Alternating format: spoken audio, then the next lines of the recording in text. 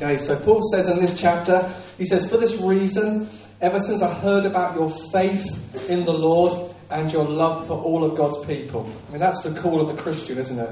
To have faith in God and to love one another. That's our job description. I believe in you, and faith is going to work through love, to quote in what he says in Galatians. "I have not stopped giving thanks for you, remembering you in my prayers. I keep asking that the God of our Lord Jesus Christ, the glorious Father, may give you the spirit of wisdom and revelation so that you may know him better. I pray that the eyes of your heart may be enlightened in order that you may the hope to which he has called you, the riches of his glorious inheritance in his holy people, and his incomparably great power for us who believe. That power is the same as the mighty strength he exerted when he raised Christ from the dead and seated him at the right hand of the heavenly realms, far above all rule and authority and power and dominion and every name that is invoked, not only in the present age but also in the one to come. And God placed all things under his feet and appointed him to be head over everything for the church, which is his body, the fullness of him who fills everything in every way." Wow. Take a breath. It's great when you hear Paul pray. I mean, this is an insight into Paul's priority. And remember the disciples, they once asked Jesus, teach us to pray. We want to pray like you pray. And he says, I'll teach you. My heart is our Father who art in heaven, hallowed be his name. Your will be done on earth as it is in heaven. And we see here Paul's priority in prayer. You know, we would just love to be alongside the Apostle Paul, wouldn't we? And say, disciple me, train me. I want to catch your heart. I want to catch how you do things. I want to catch how your heart beats. I want to catch how you live this apostolic mission to see heaven come to earth. How you plant churches and transform cities. Teach us, Paul. I want to be alongside you. And then we see Paul's prayer life and we think, now I get it. Paul's priority is seen here in prayer. I keep asking that the God of our Lord Jesus Christ, the glorious Father, may give you the spirit of wisdom and revelation so that you might know him better. If you pray for somebody and you don't know what to pray, I pray for a spirit, the Holy Spirit, would give wisdom and revelation that they might know you better. If you want to pray for us as leaders, what can I pray? Pray that they might have the Holy Spirit and might have a spirit of wisdom and revelation that they might know him better. Pray this for yourself. If you've got a constant prayer for yourself, I must have the Holy Spirit. I must have the spirit of wisdom and revelation because I want to know him better. Yeah. And if you're sitting here thinking, actually, I'm a little bit bored with my Christianity, then you need to pray this prayer for yourself. I must have the spirit of wisdom and revelation because I must know him better. This must be the constant prayer of our hearts. We must never settle for just mere intellectual knowledge about God. Because it says here that we might know him better. I pray that the eyes of your heart might be enlightened so that you may know the hope to which he has called you. We mustn't settle for the traditions, going through the motions, with no expectation. Waking up in the morning and we don't really expect anything of our prayer or our Bible reading or anything. We're just going through the motions. It's what we do. And then on Sunday we wake up and say, I'm going to church because that's what I've always done. But I'm not really expecting anything. We've got to always be praying. I must have the spirit of wisdom and revelation because I really need to know him better. I must know him better. I must know him better. And Paul says here that it's something that we ask God for.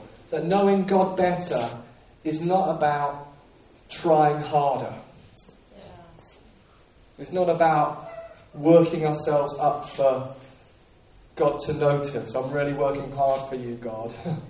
I'm really, really trying hard for you, God. I'm doing all the stuff. It's not about performing.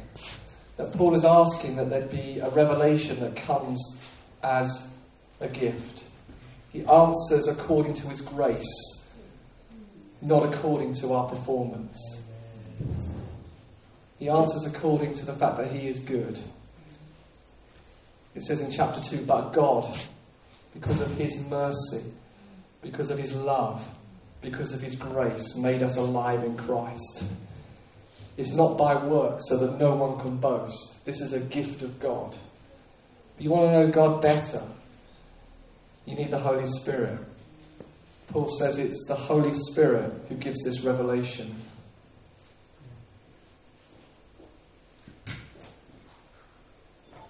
You actually can't know God without the work of the Holy Spirit. It's a grace gift from God. It's the Holy Spirit who gives intimacy. It's the Holy Spirit who gives connection. It's the Holy Spirit who opens the eyes of our hearts. In other words, it's the Holy Spirit who gives us an emotional engagement with God. It wasn't settled for just intellectualism, mental assent, agreeing with things that don't move us. There's someone putting a conference on, and the conference is called, actually it's a retreat, and the retreat is called, it's the 18-inch retreat. And I guess it's the measurement apparently from the head to the heart.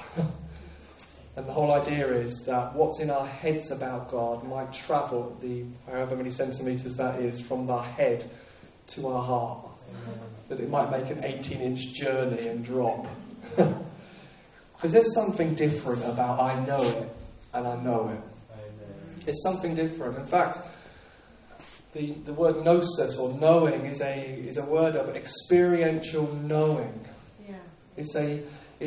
Someone said, I remember listening to this preached by Rob Rufus in China, and he talks about in this verse the photismo of the Spirit, the flash of illumination, where we get the word photograph from the Greek word photismo. It's a flash, a spirit of revelation, a knowing, a flash of illumination in our heart that we know it. And I think that's what happened to those early believers. They were with Jesus, those 12, those 72, that initial bunch, and I think they kind of knew it, but then on Pentecost they knew it. Because they went from Peter, terrified of the slave girl, to Peter, let me tell you about what's happening today. And the only way you can understand that is Acts 1:6, you will receive power when the Holy Spirit comes. Amen. The only way you can understand the early church and that impact into the world is the coming of the Spirit who gives wisdom and gives revelation. Jesus says, I'm not going to leave you on your own. I'm not going to leave you as orphans. I'm going to send the Spirit who will lead you into all truth. And Jesus says, when you know the truth will set you free. In other words, when you have a gnosis of the truth, an experiential flash of illumination of the truth sets you free. You're not free when you just say, I know it intellectually, I kind of believe it, but what I really believe is I'm on my own. What you need is a revelation. I'm not an orphan, I'm not on my own. You need a spirit of wisdom, you need a spirit of revelation so that you can see and enjoy God. And that's why he says, I'm constantly praying this. And I'm sure Paul was constantly praying it both for himself and the churches that he was planting. I want you to know a spirit of wisdom and revelation because you need to know him better. It's the Holy Spirit who awakens and transforms so that we can see and enjoy God. So God would just say to any of you who live your lives like a hamster on a wheel, going around, just thinking, somehow if I go around fast enough, I'm going to get somewhere. He just says, get off the wheel and ask for the spirit of wisdom and revelation. You need a gift. You need a gift. You need not to be trying harder. You need to receive the gift of the Spirit. And Paul says in Ephesians, go on being filled with the Spirit. Don't get drunk on wine. Present continuous tense. Go on being filled with the Spirit. Go on. Being filled with the Holy Spirit. Because there's always more of God to have. Amen. Sometimes we say, how are we going to change our family? How are we going to change our household? How are we going to change our office? How are we going to change our area? How are we going to transform Plumstead? The answer is the same answer that Jesus gave to the early church. Don't do anything until the Holy Spirit comes. And so we're not waiting for a visitation, because we've had a visitation, and it was 2,000 years ago on the day of Pentecost when God fulfilled the promise to Joel, I'll pour out my Spirit on all flesh. Now we're living in the fulfillment of the promise of Joel. We're in that now. We're not waiting for a visitational moment. And dare I say, we're not even waiting for revival. As our good friend Pete Carter said on Wednesday, I'm not waiting for revival, I'm having revival. I am revival. I'm not waiting for a visitation of God. I'm not waiting until there's a moment. I'm saying the moment's now, and I'm having it now. And I'm not saying there isn't revival, because clearly throughout church history there have been incredible moments of visitation where hundreds get ushered into the kingdom. But I do believe you can bring in things just by faith. Amen. You can say, I can have it. I can have it because something got kicked off at Pentecost. I can have it now. Yeah. Revival got kicked off at Pentecost. There was a sound. Tongues of fire. Gift of tongues. Power. Bold proclamation of the gospel. 3,000 saved and added. Meeting in the temple courts. God adding to their number daily those who are being saved. The Spirit came. The Holy Spirit came, and something broke out into Jerusalem. Persecution came, the church were scattered, and great joy breaks out in Samaria as Philip preaches the gospel there. Amen. We can be those kind of people. You can be that kind of man. You can be that kind of woman. You really can. Because it's the Holy Spirit who qualifies you. It's the Holy Spirit who makes it possible.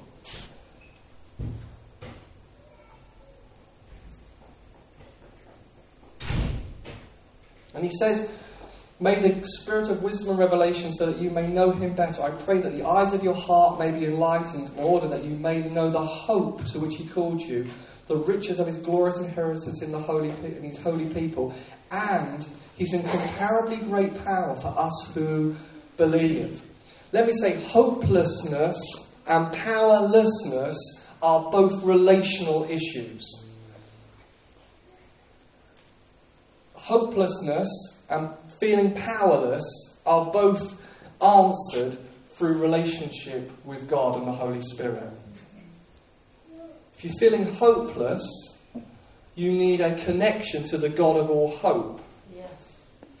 If you're feeling powerless and a victim and unable to be all that you feel stirred to be, you need the Holy Spirit. You have to be filled with the God of all hope and the God of all power.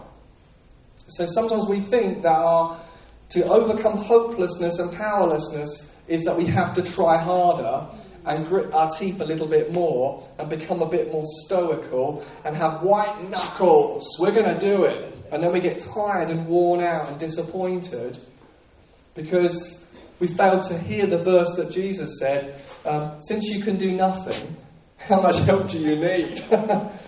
Oh, we need to hear that. We can't do anything. Yes. We can't. Church, we can't. We might be able to put on a meeting. Yeah. We can't change a whole world. And that's our commission. Go into all the earth and make disciples. Tell them about what I taught you and baptize them in the name of the Father, the Son, and the Holy Spirit. And I'm with you to the very ends of the age. That's our commission. Transformation of the world. I can't do that. Can you? I can't even change myself.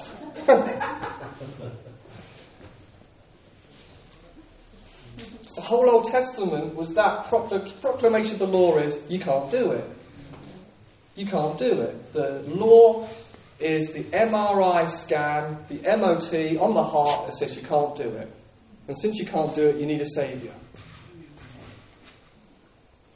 Powerlessness and hopelessness our relational issues. But when we get filled with the God of all hope, as we heard prayed this morning, the kingdom of God is righteousness, peace and joy in the Holy Spirit. That's the kingdom of God. Getting filled with the Holy Spirit, getting filled with God's hope, God's peace, God's joy.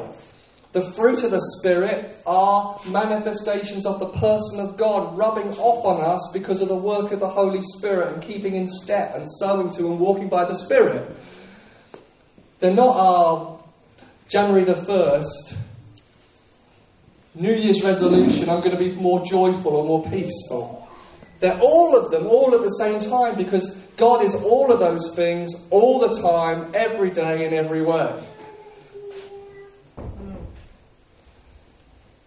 We can be filled with hope, which is a confident expectation that good is coming. Yes. Biblical hope. Good is coming. He's going to work it together for good. He's going to do something amazing in this. He's going to knit it together in such a beautiful way. Good is going to come from it. And it's not a personality trait. It's a connection issue to who we're connected to and who we're being filled by. Some people look naturally more hopeful because that's their personality. I'm talking supernatural hope. I'm talking about if I do an online personality trait thing, I come out 97% melancholic. In other words, that's the Eeyore anointing, right? Any of you like Winnie the Pooh? I could just be Eeyore. Do you remember Eeyore? Everything he saw was just a rainy day. It won't work. The Eeyore anointing. I don't think that was what I was meant to be. Amen.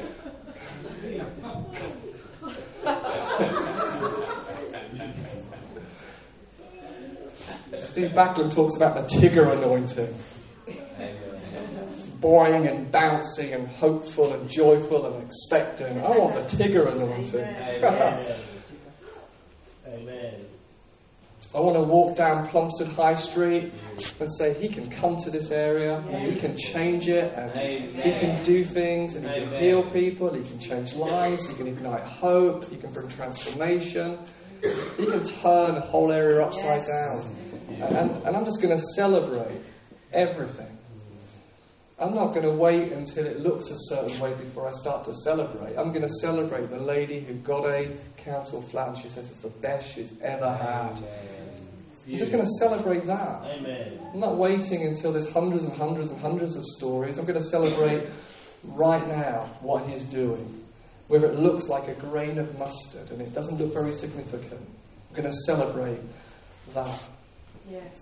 Because I just believe that we get locked in these boxes of, the online test says you're a melancholic Eeyore, Jamie, and that's all you'll ever be. And the Bible says be transformed by changing the way you think. That's right. Be metamorphosized. Be radically turned around because you can think about yourself as God thinks about you. And you can learn to see things differently. You're not in a box. You're not in a box. Amen. The God of all hope can come to you and you can have a spirit of wisdom and revelation. You can know hope and power. No, you're not in a box. A limited box that says you'll always be that kind of person. You'll always be the person who flies off the handle. You'll always be the Eeyore. You'll always be the weak one. You're just shy. That's right. You don't have any self-discipline. Paul would say, no, I'm going to pray for you because I want you to have a spirit of wisdom and revelation so you might know him better, so the eyes of your heart might be enlightened, so that you might know the hope to which he's called you, and you might know his incomparably great power for us who believe. Wow. Power that you can't even compare to anything. He gives us a hint and a clue, and he says it's the same power that raised Jesus from the dead. Resurrection power. Power that came into the hopelessness of that tomb and raised Christ up and gave him new life.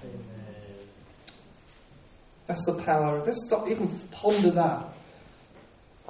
We walk around with incomparably great power for us who believe. Wow. When you walk into your family, into your situations, into your life, I'm walking around with incomparably great power.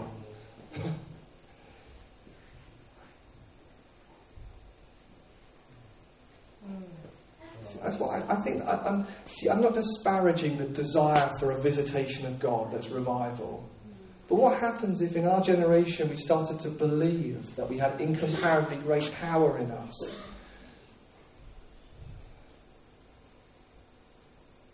I was outside Nando's yesterday and it said the chicken, which came first, the chicken or the egg? We're undecided. Is it possible that at the seed of every revival has been a bunch of people who just started to believe? Amen. Amen. Who just got a whiff of heaven and an understanding of actually this is who we really are? That we've got incomparably great power in us. Yes.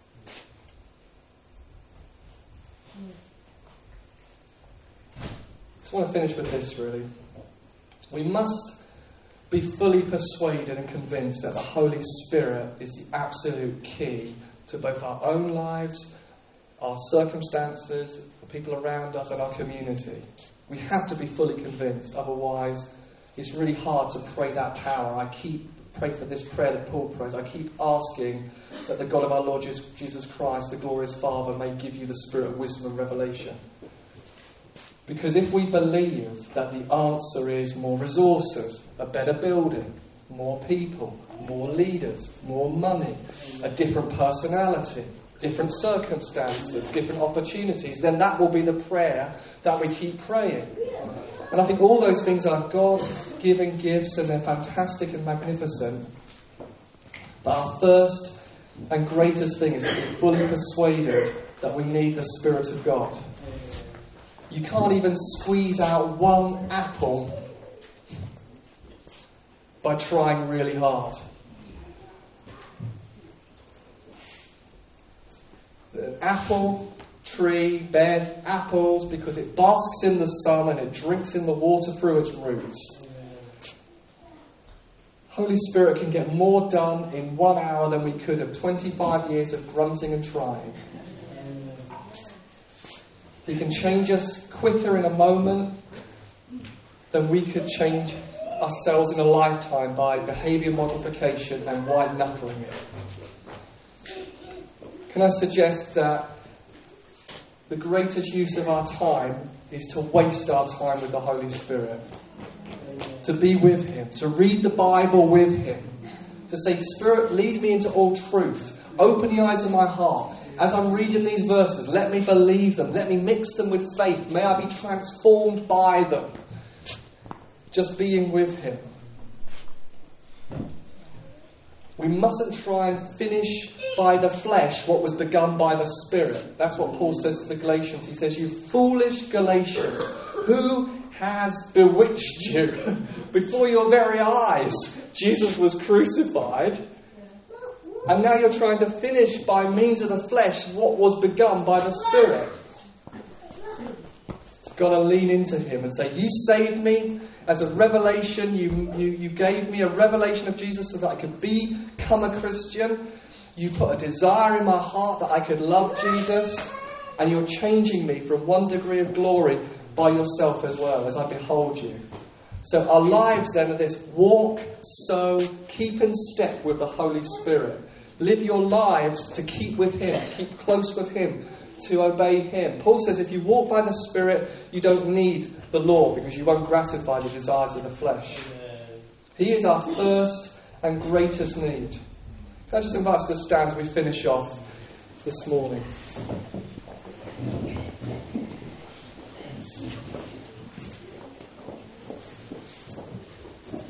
There's two ways, I think, to really grow in encountering Holy Spirit. And one of them is to be really, really, really thankful. to be super thankful for everything He's begun and everything He's begun to do in your life. To be thankful that He revealed Jesus to you. To be thankful for all the work He's brought about in your life. To be thankful for the revelation that He's already given you.